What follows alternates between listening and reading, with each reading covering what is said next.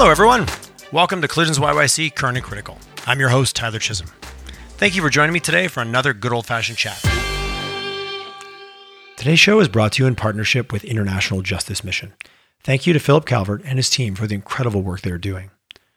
You may be asking yourself why. Why is Collisions YYC partnering with IJM?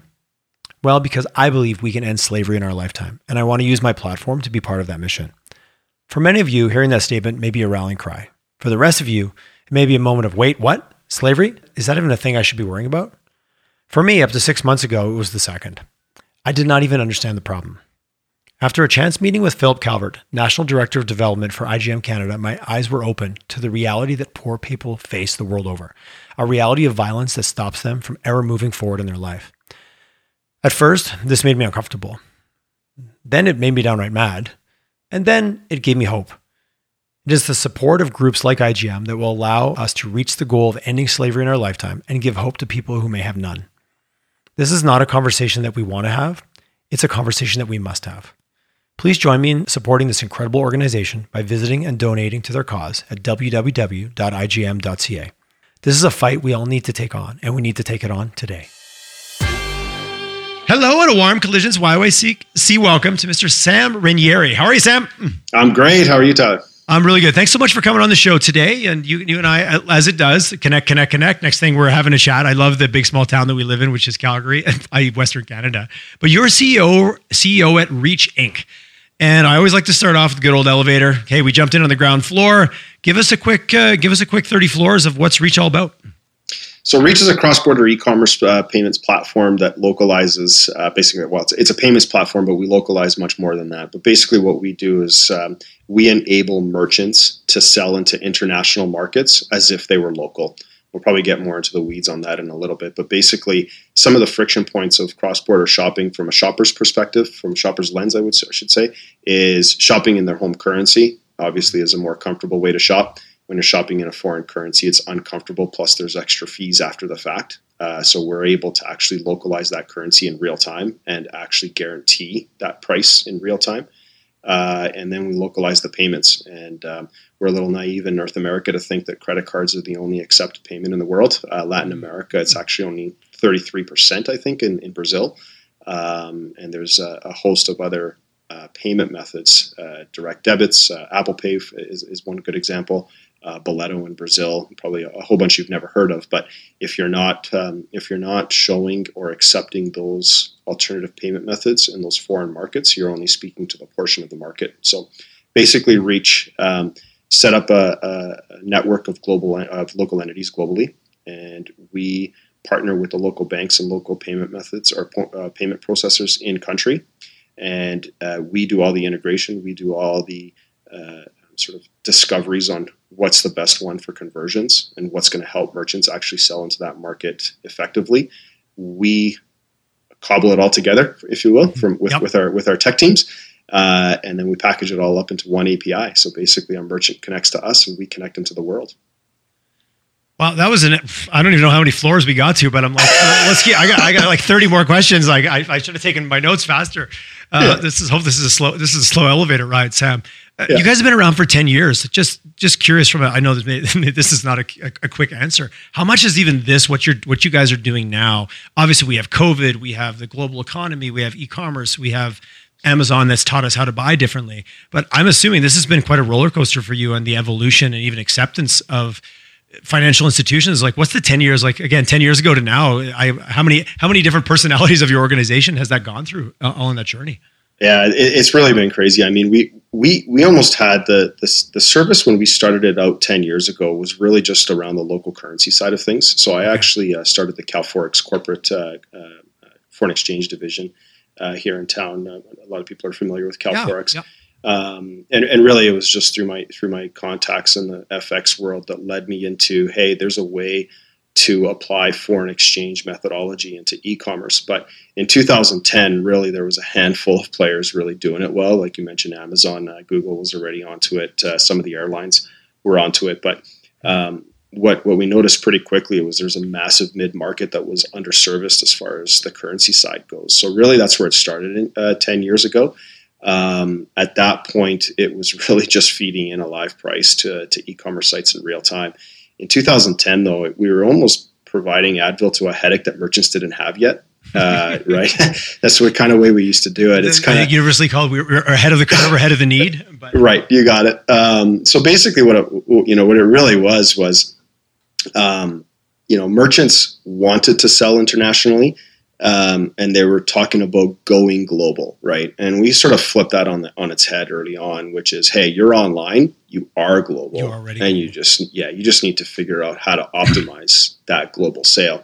And early days, payment methods wasn't really a thing. So really, we were just applying an FX rate. Through that, we just watched the industry grow rapidly. Obviously, the COVID accelerated last year, but it was moving at an incredibly rapid pace even before COVID. There's some really big fintechs at the Bay Area with a ton of investment that were going into them pre-COVID that were really solving a lot more problems on the cross-border space, not just payments and not just FX. There's tax. How many times have you ordered something online and then FedEx gets to your door and they ask for another $30 or $50? Yes, there's a bill that you weren't expecting, yeah. Mm-hmm. Right. So there's a lot of sort of disruption in the space around all that, sort of just making it easier for that international sale to happen, right? So as we saw that kind of growth through the 10 years, we started out as just an FX pricing model, but really we just kept solving problems, right? And there's no shortage of problems in cross-border e-commerce. And e-commerce companies, merchants, they're focused on marketing. They're focused on their product. They're dealing with bringing in product from a certain place. They're focused on how to get it to the market in the right way, how to ship it. So really, they're not really paying attention to the actual sort of nuances that come with cross-border e-commerce, right? And it's causing them to be an expert on something that it's almost impossible as an individual merchant to be an expert. Well, it is impossible to be an merchant especially if you're in that mid-tier or lower. If you've got a whole division of your company, Amazon or whoever, that sits and figures this stuff out, it's very different than even a mid-size retailer. Right.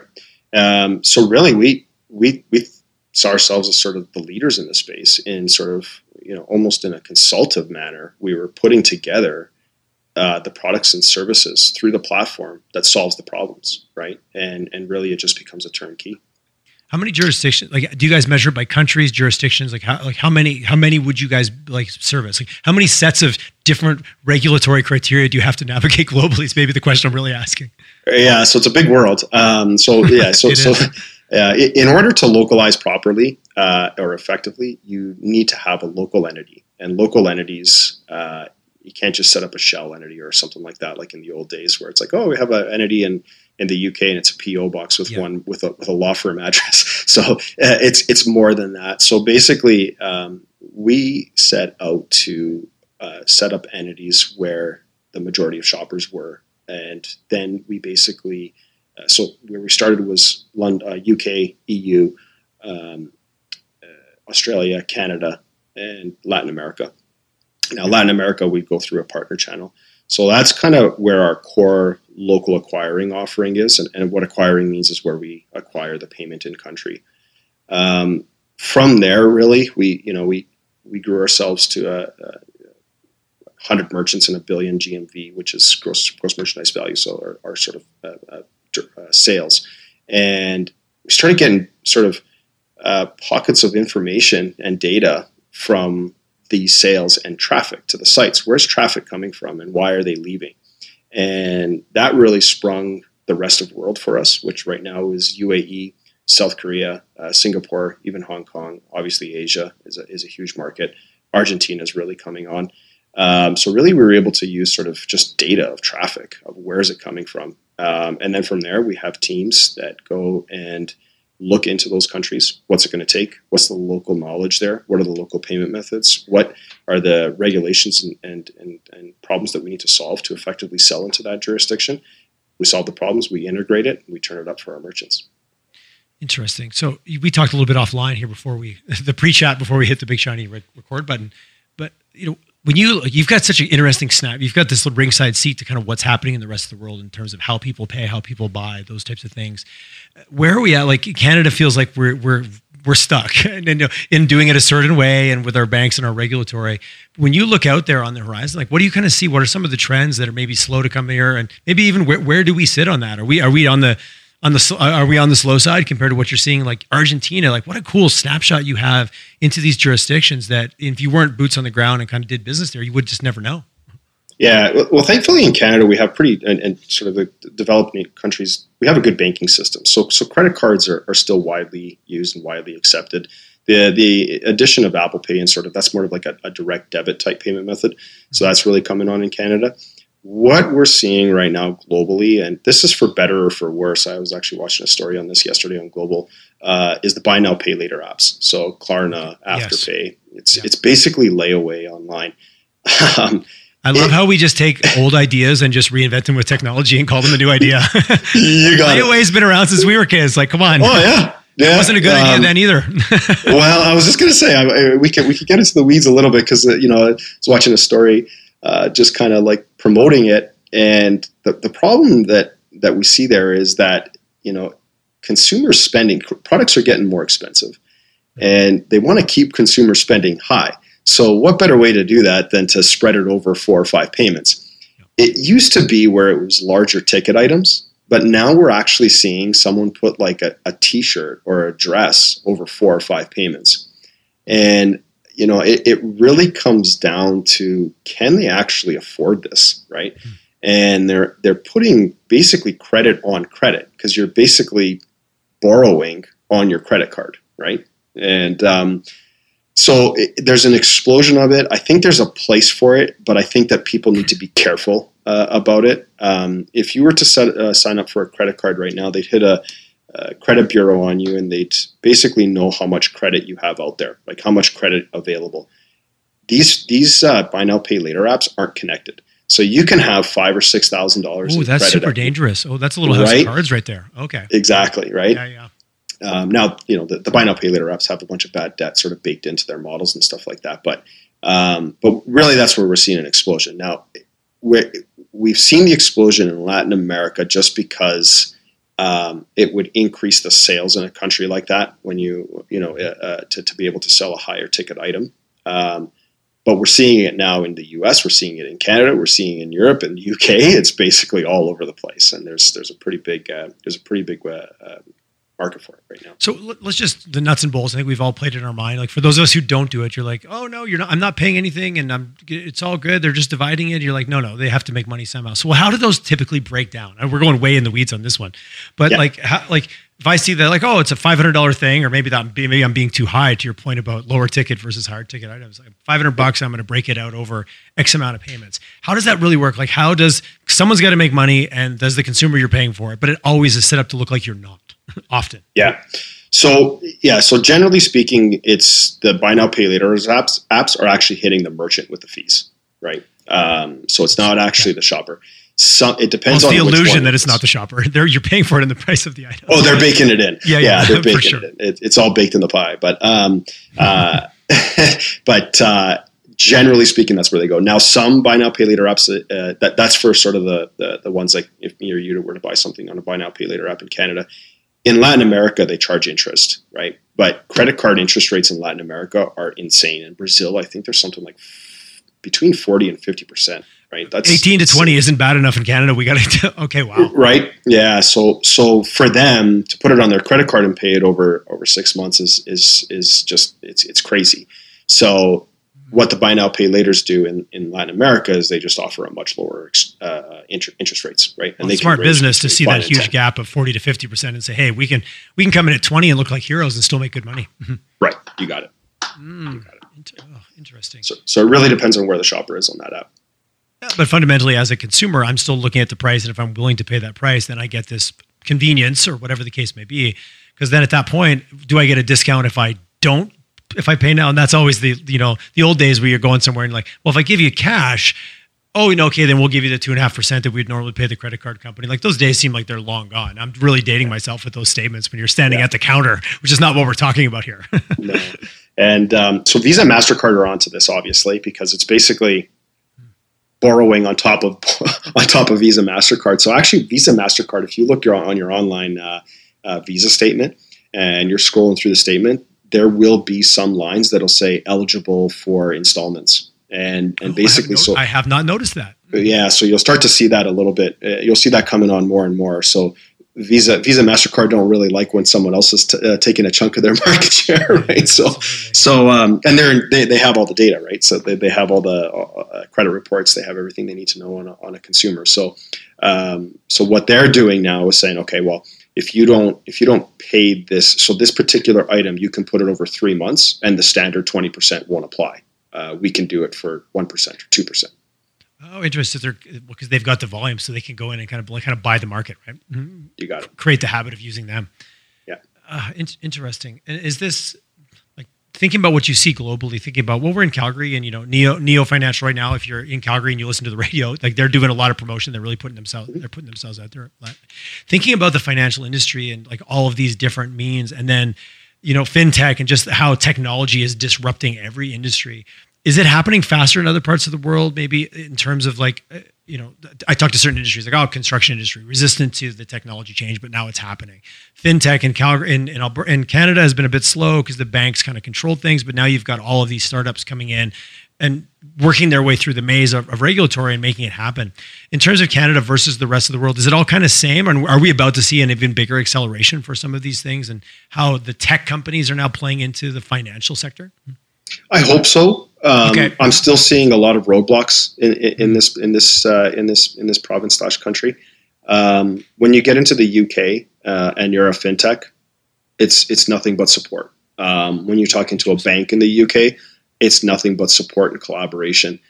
You call a bank in Canada, and they still don't. Number one, probably don't know what you're talking about, so you just kind of have to build around them. And there's not going to be a lot of team effort right now.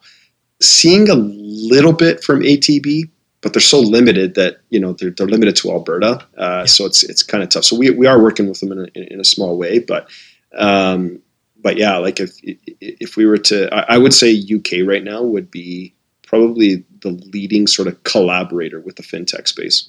Okay, and you mentioned in your list you said the UK was one of the first kind of jurisdictions or markets that you went into. Mm-hmm. Yeah. So the way we built a model that needs to connect to banks to make it work, a network of banks, right? So you have to be able to work with the bank in that region to set the model up effectively, right? So if you call that's your force, that's the critical key go no go point for your relationship of entry into the market. Right. So if you come into Canada, there's a few major players, and that's the other problem is there's really just sort of oligopoly happening or a monopoly happening in Canada. So if you call someone with sort of a disruptor type idea or product, like for example, Moneris is a payment processor here in Canada owned by Royal Bank and Bank of Montreal. Well, they wouldn't really support a fintech model, right? They would say, no, we can't really play in that space. Not to their fault, it probably comes somewhere else downstream, but it's difficult, right? Whereas I go into the UK or even into San Francisco, and you call Stripe or Checkout.com or Adyen, who are major players, and it is nothing but open arms, and it is let's whiteboard this thing and go at it together. That's awesome. Completely different, just mindset and culture kind of acceptance which accelerates. Yeah. Pivoting a little bit to who are your customers? I'm assuming there's a variety, but I guess where do I have to be as a retailer, as a commercial operation to then start to looking at you guys? Is it size? Is it just the fact that I now sell into different jurisdictions and I need these kind of headaches and all that? I'm running into these roadblocks and I need something different. Like who would sign up for you guys? Big, like bottom versus top, I guess. Yeah. So one of our bigger ones is a company called Revolve or Everlane. So sort of a bigger retailer, but what we actually go after is sort of retailers built on technology. So, you've probably seen if you look at the Bay or you look at, not to say it like that, but if you look at, JCPenney or Macy's, these are all very big box stores that kind of had their day in the space, right? They weren't built with technology first mindset. I got you. Exactly. Yes. And watching them trying to pivot into this e-commerce space or this technology-driven space they're having a very difficult time. So that's why you really saw Amazon just absolutely explode and almost single-handedly take out many, many, many box stores, right? So, but what we're provided a better way of doing it. As simple as that. Yeah, online. But what we are seeing is some really cool brands, e-commerce brands that are technology first, and that's like Revolve or Everlane or even James Allen, who sells diamonds out of New York, who really spent the time building out their website to do 360 high definition looks of a diamond to the point where if you were a diamond expert, you can see the flaws on the website, right? Like this is cool. the kind of boundaries that they're pushing, right? It's not just here's a bunch of shirts and let's go, and it'll take 3 weeks to get to you. So that's really where we're seeing that's our target market, is sort of those e-commerce driven companies. And for us, we look at it from two ways. Number one, Revolve is a very large company. I think they're a 3 or 4 billion market cap. They have an international team. They plug us in, and now we're their partners for international sales, and it's a great thing. We love those, and we're still pursuing those. But there are a slew of sort of maybe not startup, but in scale mode e-commerce companies that are just starting to come up. And they have the traffic, they have a cool product, they have a cool team, right? And just by adding our service, it explodes their international sales, right? And we grow with them. So there's really not a too small for us, but we do look at what the brand is, who they're competing against, what their traffic is from international. Yeah, understanding their trajectory and kind of what they're doing, right? You got it. Yeah. Hey, curious, those companies you just described, is there any where are you seeing those the most? Like where's that energy coming from? US. Yeah. Okay. Yeah. Mostly out of the US. I might have guessed if we're playing the guessing game. Yeah. We're seeing a lot of energy coming out of Australia, though, like a lot of sort of startup merchants coming out of Australia. We actually just we have a pretty decent sized portfolio coming out of Australia. But if you really want to kind of laugh, I don't even know if we should even use this site, but it's a site called Aussie Bum, and they're just selling bathing suits. But the marketing, just be careful when you go to the site. I understand. Maybe not a site to be viewed in mixed company. I understand. Right. But, they've taken just like bathing suits. You're selling bathing suits, right? And they just wrapped this amazing marketing around it. It's an amazing product, right? Like it fits well. It's cool. It's now. It's modern. They have a really cool tech company, right, or tech stack. Within them, they're a technology-based company out of Australia. Explosion of growth, right? They're adding us in sort of right now as we speak, actually. Brand matters, marketing matters. As a marketer, I'm going to fly that flag every chance I get. Companies that overlook it, do it at your own risk. Mm-hmm. Yeah. So that's kind of what we're after in the I love that example because it's a bathing suit. It's nothing new under the sun. There's well-established bathing suit companies, but when there's somebody willing to do it different and do it better from a technology perspective, there's always opportunity to knock somebody out of the marketplace. I'm excited about that now, and depends which side of that story you're on. I get it. There's winners and losers, but never before have we had the opportunity. And so I really love to hear how you guys are providing like that facilitation for that piece that it would be literally almost impossible for them as retailers to be experts in all these different jurisdictions. Yeah, you got it. The other one that we're seeing too, Tyler, and this is kind of interesting, we're seeing a lot of direct to distributor. I think that's kind of next. Okay, tell me more. Unpack that a bit. Well, you can go to Sport Check, and you can buy a set of Nike products that the buyer at Sport Check chose, or you can go to Nike. And it'll be at your door in 3 days and they'll have your size and so on and so forth. Right. And so you're sort of like the sort of stores that are bound by a buyer's decisions. Right. We're starting to see that go away.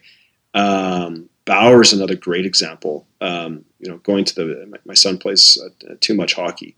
And you take him to the sports store, and it's just like every kid's playing hockey. So everything's, if his size is in stock and everybody's buying at the same time. But Bauer did it. Bauer, kudos to them for a Canadian company that's really, trying to disrupt. But you can now put in your child's or your player's height, weight, and age. You actually take a picture of them through the Bauer app, and it basically fits you online, and you can order anything you want directly from Bauer. Right. And again, it's at your door in 2-3 days. So I don't have to go to Adrenaline and sit in line. I don't have to wait for the, the fitting. It's just The impact that's going to have, we run that out, even a couple of years, it's significant because in the quote unquote old days, which I don't even know when that is, you could only get it through and you could never go direct because they were protecting their retailers. But it's this middleman game. And as a consumer, I don't want to go through a middleman unless somehow it's a force multiplier on a better experience for me. And that's where I think there's some opportunity, even when you talk about online versus bricks and mortar. Well, what experience am I getting and what do I want as a consumer? That brick and mortar is going to have to try a lot harder because, man, it's convenient to push buy from my computer screen while I'm talking to you on my other screen right here. Not that I'm doing that, but saying. It's the truth. Yeah, I need that. Oh, yeah, and it's quickly moving away from like the essentials because do I really want to go buy toilet paper or can I just have it delivered? Whereas maybe there is a point where there is an experience and your son wants to go in and get his skates and do the thing. But after the third round of that, it's like, hey, can we just push the button? Yeah. You got it. So interesting. With this explosion of working with companies, all around the world, and what about fraud? And there must be so much of that going on. Like as a retailer, am I actually getting my money? Is it actually real? And then I'm a consumer. You made the comment. I've really learned that if I buy from anyone but Amazon, I run the risk of it taking a month to get here, and I don't get a tracking number and I don't know where it is. And if I start buying that globally, and it's funny on the fine print, I bought a dehumidifier from my garage. Think I'm super smart. Oh, get a UK, get a great deal. I didn't underestimate that the plug was going to be different. So the money I saved, I had to buy a converter to be able to run it here. So those nuances of buying globally really have to pay attention. Thought I was all smart. It was not. Yeah. But when you talk about just that, like buyer beware, but also the retailer making sure they're getting paid and all that, that must just be magnitudes of difficulty when you start scaling globally.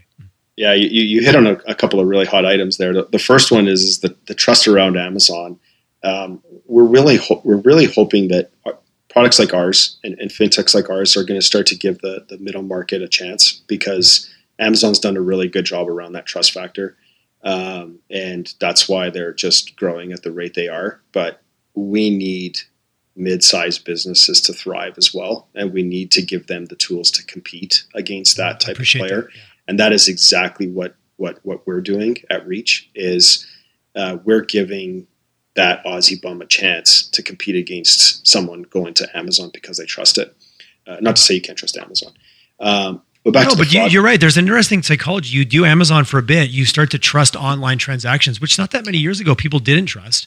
Then you go to a non-Amazon retailer and you buy direct and they screw it up. And you're like, oh, geez, I guess, whoa. I got a fake sense of everybody's equal in this playing game, but they're not. Yeah. Amazon started out being cost effective. They're not as cost effective as you think. They're oftentimes more expensive if you check your prices, actually. I just had this conversation with a bunch of friends the other day. Yeah. So there's two things that they really focused on. They focused on that shipping part of things, right? And now they're shipping themselves. You're actually seeing. Yeah, they literally nailed it.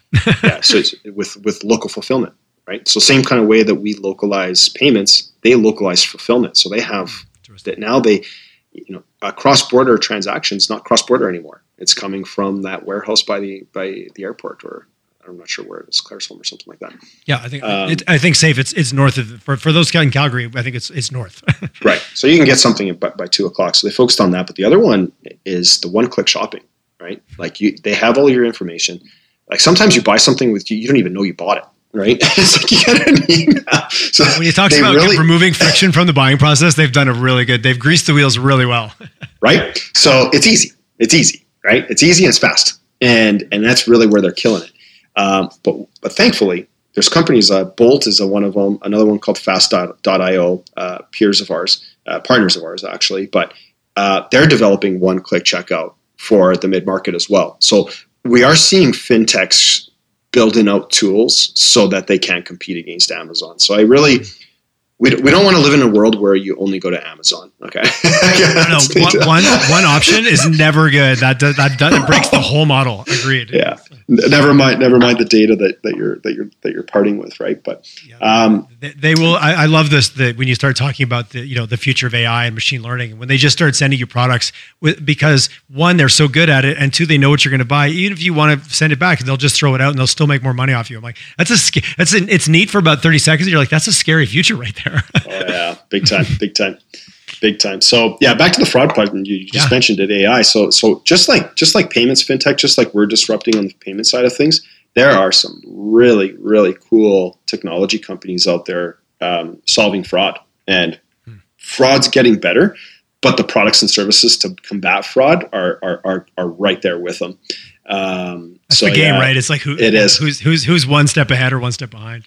Right. But I mean, you don't even know this, but when you're clicking on that checkout, there's device fingerprinting happening. They know, we would know exactly where you are, where your credit card is. So if you've got a mismatch of where you're sitting and where your credit card is, right? Obviously that could be a fraud. But you're traveling and you go to buy something and all of a sudden it's like, well, wait a second. And then the phone rings and it's Visa. Is this your transaction? And it seems creepy, but I really appreciate that. That's like, it's for my own good, quote unquote.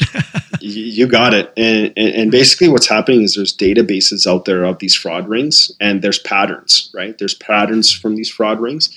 And really when you come down to it, there's really not that many fraud rings out there. Like there's enough to cause a problem here, but you can basically, you can profile the fraudsters, basically. Right. Yeah. And basically what fintechs have done is they built out these sort of databases, these fraud tools, and they use machine learning and AI technology to get in front of the fraud. So if something smells on the transaction, it will get declined, and it'll go into a quay where you now look at it manually, and we can, like our fraud teams would call the. Well, it's such a great candidate for AI and machine learning because there's so much data collection, and there's such a history, and there's a story, and that's as I've talked to many people in the show about AI and machine learning, it's still all about the data, the data set.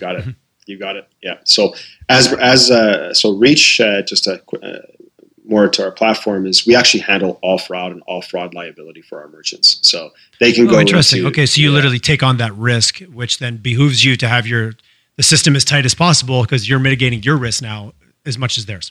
You got it. Yeah. Interesting. So curious, we chat a little bit about Line and kind of your background, and we'll get, it's maybe another podcast, but been around the world in US and UK, but yet here you are. We're both, you and I are sitting in Calgary. We're probably maybe 10 minutes apart. We could have a coffee pretty quickly here. Before we finish this episode, we could be at a Starbucks right down the street. Why Calgary? And kind of give us a little bit about that and, what you're seeing in this environment and why you chose here to kind of put down roots. Yeah. So we really thought about it. It was about 2017 when we were really starting to scale out, and we were thinking about where to go. Obviously the Bay Area was a contender. There's some other hotspots in the US right now where tech is growing. UK was an obvious one. Really what it came down to was Calgary was, really transitioning at that time. I think it's still transitioning, but we were seeing sort of, energy going in the wrong way. And we were seeing a lot of talent, and we were also sort of keeping an eye on the actual dev culture in the city. And it was feeling pretty good. Right. So, we decided to at least do the next 2 rounds of our growth spurt, which are going to be quite significant. Two more rounds on top of the one we did last year. So last year we hired 100, just over 100 devs in the city. Through that, what we noticed was you have some enterprise sort of company devs that, I want to say this the wrong way, but it can get pretty monotonous and boring when you don't know what you're contributing to. Whereas if you come to a fast kind of the basic human thing, like can you see the output of your effort? Absolutely. Mm-hmm. Right. And it's us, and you mentioned Neo and a couple of others that are like tech companies in the city that are really doing some really cool things at a really rapid pace. And you have these devs that are sitting over there, and they can come over and really just contribute and see what they're building. You provided a better playground that's more fun. Perfectly said. Perfectly said, right? And there's a few of us doing this now, so you really are seeing sort of some of those enterprise ones move over to us. And through our first, and then there's a lot of juniors that whether they're coming out of school or they're just starting out in their careers. Tech is here to stay. It's not going anywhere. So to come here and get molded and train here, even if they don't stay with us, you're in the vibe. You're in the mix. That's sometimes the gap, right? If you don't have those senior individuals, someone comes in fresh and ready to go with the foundation. Who's going to teach? Who's going to learn? That's where that critical mass. What's your head count? How many are you guys? We're 110 as we speak. We're just about to close a round of funding that I can't disclose too much just yet. We're inches away, but part 2, our podcast, our second day. There you go. Yeah, it'll be a relatively large raise, which will bring us to well over 200 within the next sort of 12 months. And kind of just from the raise perspective, is this Series A, Series B? Like, where are you at? Like, if we were going to put a name to it, as I build out this for my audience, always trying to, from the outside, it's a big black box. So the more we can get any transparency around that for people to understand how it actually works. Mm-hmm. Yeah, so so Series A is where we're at, but we're actually a little bit of an anomaly because we were bootstrapped by CalForex. So we were actually building this product through CalForex revenues. Oh, interesting. Back to your roots and your background. Mm-hmm. Right. So we were kind of lucky that we had sort of bootstrapped cash. And you had a benefactor? We had a benefactor. So we were able to really grow at will. We also had the operations team and resources that we could use at CalForex. So we weren't kind of that startup going out and trying to find the seed money. CalForex was basically our seed money. So our Series A is going to be probably close to double what you would see as an average Series A out there. Interesting. Okay. And just curious, again, without details, are you seeing funding coming from all across Canada to the US? The main question is, are you getting some local interest in this Series A? Local interest in Series A. Okay, that's awesome. That's good to hear. Yeah. Series B, I think there'll be some Canadian players, but there's some major U.S. Well, the whole thing changes when you get beyond where you're. Yeah, from all the venture capitalists I've had on the show talking about kind of like the journey of it and how they scale. But the challenge I've heard from a lot is that we don't get the local traffic or the local. We want local, but we can't find it, so we go south of the border, and then that creates other push pulls in terms of where you need to end up and those things. So to hear you're getting good Calgary or Western Canadian interest, that puts a Calgary smile on my face. That's awesome. Yeah, me too. But you know what, we're seeing a little bit of adapting from both job seekers and the investors in Calgary. Okay. Calgary's just been so used to energy for so long. Yeah. And even like we're seeing the investors are smart enough. They can read a spreadsheet. But what's insane about this space, the fintech space, is we're getting priced at like 30 to 100x top line revenue, which is absolutely insane. If you look at some might say risky as well. Oh, it's crazy. We didn't raise on that. Just put the pedal to the floor and see what happens. Yeah, but really, obviously the investors are adapting to that. But even job seekers in Calgary, the Bay Area has been doing this forever. And really, when they come in, it's kind of salary second. What are my options? Yeah. Like, what's my exit? What's my exactly. Goal? But Calgary's also been known for that. The energy sector has done that almost like recklessly over the last year. The millionaires I meet, I'm like, wow, good for you. Like, and no criticism, but there's a lot of right place, right time. And the energy sector did mint a lot of millionaires over the last 20, 30 years, easily. They did, but there's still a lot of education that we have to do. There's still a lot of sort of showing. It's a whole new, it's back to the playground or sandbox. It's a whole new, I've had a lot of people come on and say, it's just, it seems more risky, but yet we used to invest in holes in the ground that were super risky, but we were used to it. We were comfortable with it. Obviously that was a way oversimplification, but you get it. Yeah. Yeah, but it's in a good place, and we're happy to that's great. That warms my Calgary heart to hear. We're because the money is here. It's just, but is it comfortable and does it have the right information to be able to then participate in opportunities like yours? Mm-hmm. The money will find the positives. It always does. Right? And what about just curious about talent? Like 110 devs or 110 staff with 100 devs last year, and another 80 or 90 on the table. There's no one I talk to that doesn't say that that's a challenging unicorn to find in this market. Yeah, it's very or any tough. market, I think almost anywhere. Calgary isn't the only place it's difficult to find good especially senior dev talent. Yeah, we got lucky on the senior side. So we've got a really good core group of leaders. We were using some talent acquisition companies, but really we just brought it in house, and we have. When you're hiring that many, that becomes it's an area. It becomes a core competency you need to be good at, right? Mm-hmm. Oh, it's a full-time job, and it's also you have to have your culture piece down right. I mean, our culture is just fun, and we have work from home policies, and we're very the whole package, right? So really, I have friends in the tech industry that are like, oh, hey, welcome to catching up to the work from home policy we've been doing for 10 years. Like a lot of devs are like, my brother-in-law has become a digital nomad. That's a new concept I've learned lately. Yeah. Lives in a Sprinter van and does dev and goes skiing, and I'm like, it's such an interesting world. And he laughs. He goes, well, welcome to the world that we've been living in for a long time. It's his kind of joke. Oh, it's hilarious. Yeah, I mean, it's flexible work. It's a cool space. I welcome anybody to come up and see us. But we make the space cool enough that people want to come in, right? Yeah, that's right. but really our talent acquisition staff are salespeople. You're selling the company, you're selling the culture, you're selling what we're doing to people. And if you've got a strong product, a growing product, and something cool, then talent acquisition gets a little bit easier, right? And we really hit those notes here at Reach. So it's easy enough, right? But what's difficult is Calgary's still small, right? Adding 100 or 200 employees in Calgary is a big statement. Saying that in San Francisco or even Austin, where we just loaded up an office, it's nothing. It's a drop in the bucket, right? Interesting. Yeah, it's always the number's always against what's the gap between what's available and what we're after.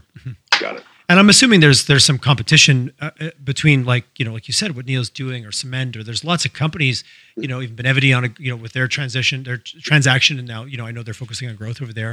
There's a lot of you guys, all guys and gals, focusing on these same guys and gals. Yeah. Which Calgary's very familiar with. We all know the stories of engineers going across the street for a $50,000 signing bonus and those kind of crazy stories, which ultimately feels so like I'm going to say something ridiculous. Wouldn't it be nice if there was some type of a balance, but it never feels that that's how it works.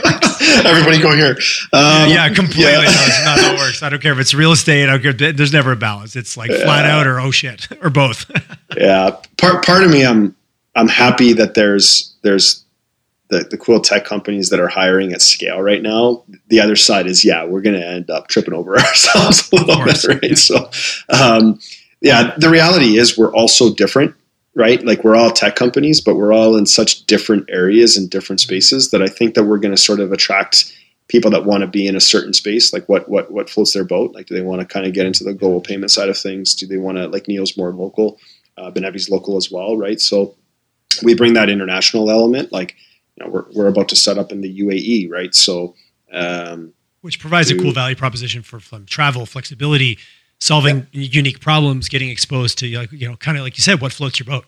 Exactly. And it does come, like, obviously, culture is very important, but it also comes down to the dollars and cents. And we're still, if we're still in the early stages, then our options for the right individual might be more attractive, maybe a little more risk on the table for them. But for some people, they'd be looking at that as saying, well depending on where they are in career. Yeah, absolutely. All those things come to. Have you like out of that 100 you hired last year, how many of them did you import into Calgary versus that you found here? Always curious, like we've got this amazing city with a low cost of living compared to Vancouver, Toronto, Montreal. Maybe Montreal's probably somewhere in the middle, but Vancouver, Toronto for sure. What's that been like, or have you been able to find locally? Locally on the first round. Okay. This next round, I think we're going to either, actually, I think we imported a couple from Europe. Interesting. I have to look a little bit deeper, but I think at some point we're going to start sort of running out here. Now, we did build out a sales team and an merchant success team down in Austin, Texas. That place is absolutely thriving. That's I've heard nothing but SF 2.0. Yeah, San Francisco is just too expensive right now, so you're just competing. Yeah, they've kind of priced themselves out of that. But then now we're just joking about the digital nomads. Like, do you have to import them?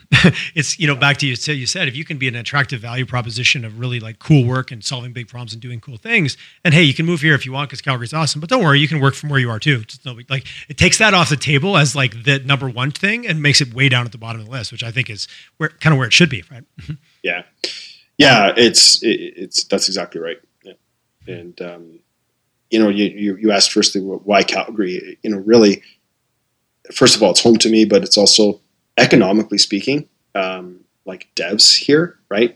You just mentioned it. Cost of living is low. Well, so is the cost of acquisition here in Calgary, right? Like our healthcare system, everybody has their own opinion on it, but at the end of the day, for the most part, we're very fortunate compared to many other parts of the world. Yeah, exactly. Yeah. So, especially, for sure. We take it for granted. It's a human thing. It's almost impossible to not. And then we take it for granted and then just focusing on what's wrong with it, but that's exactly. That's a psychology episode. That's a whole thing. Yeah. I'm not going to be your expert on that one. Well, have a coffee and we'll bullshit it. But Sam, I really appreciate kind of breaking down the story, talking about, because, as consumers, we just want to go and click on the thing. I want it. I click on it. We've been taught by we know who to do that. But now you think of like all of the hoops and the levels of the the resistance for a merchant to play on the global stage that way. But to be successful, you've got to look at your customers from anywhere to really grow. And I'm also really excited to talk to a Calgary company who, again, the bulk of your business isn't here. And I think there's so much to be said for what we can do in Western Canada when we're not trying to find all of our customers inside of our own borders, which is, we've been a little bit of an island here in Western Canada over the years. We've done very well by it. But I talk to so many companies. I'm like, how many clients do you have in Calgary? They're like, well, maybe the question is how many we even have in Canada. That gets me really excited when you start to think about this global world, because the opportunity for success for companies to be based here and transact anywhere, and you guys facilitating something like that, you often forget about logistically, like it's a great idea, but how do you actually make it happen? So I really appreciate you kind of walking through some of that. Mm-hmm.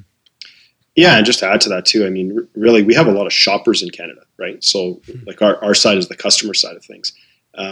And then on the merchant side of things, we're always talking about buying local, and I'm a massive promoter of that.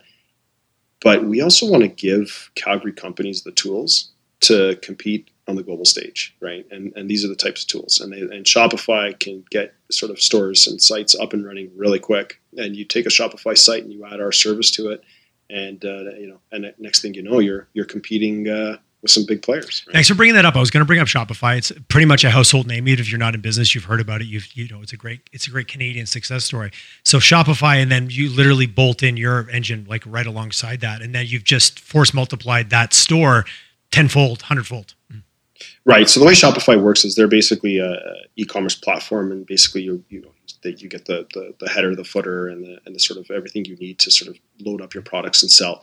Then on top of the Shopify, they have an app store, and on the app store is all the fintechs and service providers like us, right? So you can include shipping, you can include fraud, you can include go to market. So really, we're just a choice on the Shopify platform, and we've had a lot of success on the Shopify platform. They're actually looking to sort of do their own kind of thing on the international stage. We're keeping an eye on that and seeing what happens along those lines. Obviously, they've got a pile of market share. It's not necessarily our target market all the time. So there's a lot of very small Shopify merchants, and we were talking about it before. Where a little bit ahead of the curve. They made it really easy. They made it really accessible for anybody to jump on. Really, yeah. But there are some really good shop stores that are sort of on the Shopify Plus side of things, or I don't know what they're calling it these days. I think they rebranded that, but yeah, they're more enterprise level kind of offering. Yeah, and that's really where we would play. But the great story over at Shopify. I think we're going to see some disruption coming through when you're at the top like that. There's always. Yeah. That's a force multiplier. It spits people out, and those people go do their own things. Like that's what we need to see more of. And in Calgary, the more successes and exits and wins we have, the more people come back into the market with experience, with money, with relationships, and they do something again. Like I'm really excited for those iterations. Speaking back to Calgary and Western Canada. Mm-hmm. Yeah. What I see happening in that space too, and we don't need to get really into the deeds, but the next stage I think is going to be around headless commerce, where you're not bound by someone else's code, and you're basically able to spin up a store without any code, which would be absolutely spectacular. Oh, interesting. Right? Yeah. I love the capitalistic entrepreneurial side of all this, of just removing barriers. So then it really allows that individual to just be about the idea they have and the value they want to provide. And because it's the other stuff that oftentimes keeps those people out of market or from trying something new. Mm-hmm. You got it. I love how, I don't know. Again, we won't get into age, but when I was younger, if you told someone and you wanted to be an entrepreneur, they would send you to a remedial program. Now it's like the trendiest, coolest thing. I love it. Yeah, it's like, you're an entrepreneur, so you blown it and everything else. Like, it had such a different stigma 20 years ago than it does today, where it's like, if you don't have a side hustle, you're somehow missing out on the action. You need to get those skills. Take a business course and a marketing course, and you're off to the races. Yeah, or just start a business, because then you'll crash course all of it. You learn quick. Yeah. That's my CFO. She always says, "Show me someone who's built a business from scratch or had a business completely fail. I'll show you an MBA." I was like, I appreciate her. I appreciate her approach. Yeah. Sam, really appreciate your time today, your candor, and just being able to have a good old-fashioned chat. Obviously, withreach.com, you guys' website, you got lots of good information on there. Any other way that you'd recommend if someone's like, hey, I want to come work for you guys, what's the best way? Is there any other avenues aside from your site that you'd recommend people to reach out on? Through our site it's super live and connected to our talent acquisition staff. So I think there's a careers page on there that we're hiring at scale right now. So really kind of pick a spot and get in touch with Sabrina. She's our talent acquisition specialist, and she can kind of. We're pretty chill here, so we would kind of bring you up, take you for a little tour around the office, show you what we're all about, and even if it's just a quick little tour and for something later. We're also doing some work with the UFC in Mount Royal and SAIT, and hopefully we can get some interns in here and sort of get some credit while they learn how to code in the fintech space. But we've got such a good post-secondary in our city, and the more that the closer they like, it's got to be like lockstep with business to me. And I think they're all doing it. The last couple of years has all pushed them even harder in that direction, which I'm a huge fan of. Yeah. Sam, thanks for your time, man. It was great meeting you. And thanks for, again, I love the show because I get to hear these Calgary stories that just aren't always getting told. So I'm really glad we had a chance to tell yours today. Thank you. Thank you for telling it. My pleasure. Thanks, man.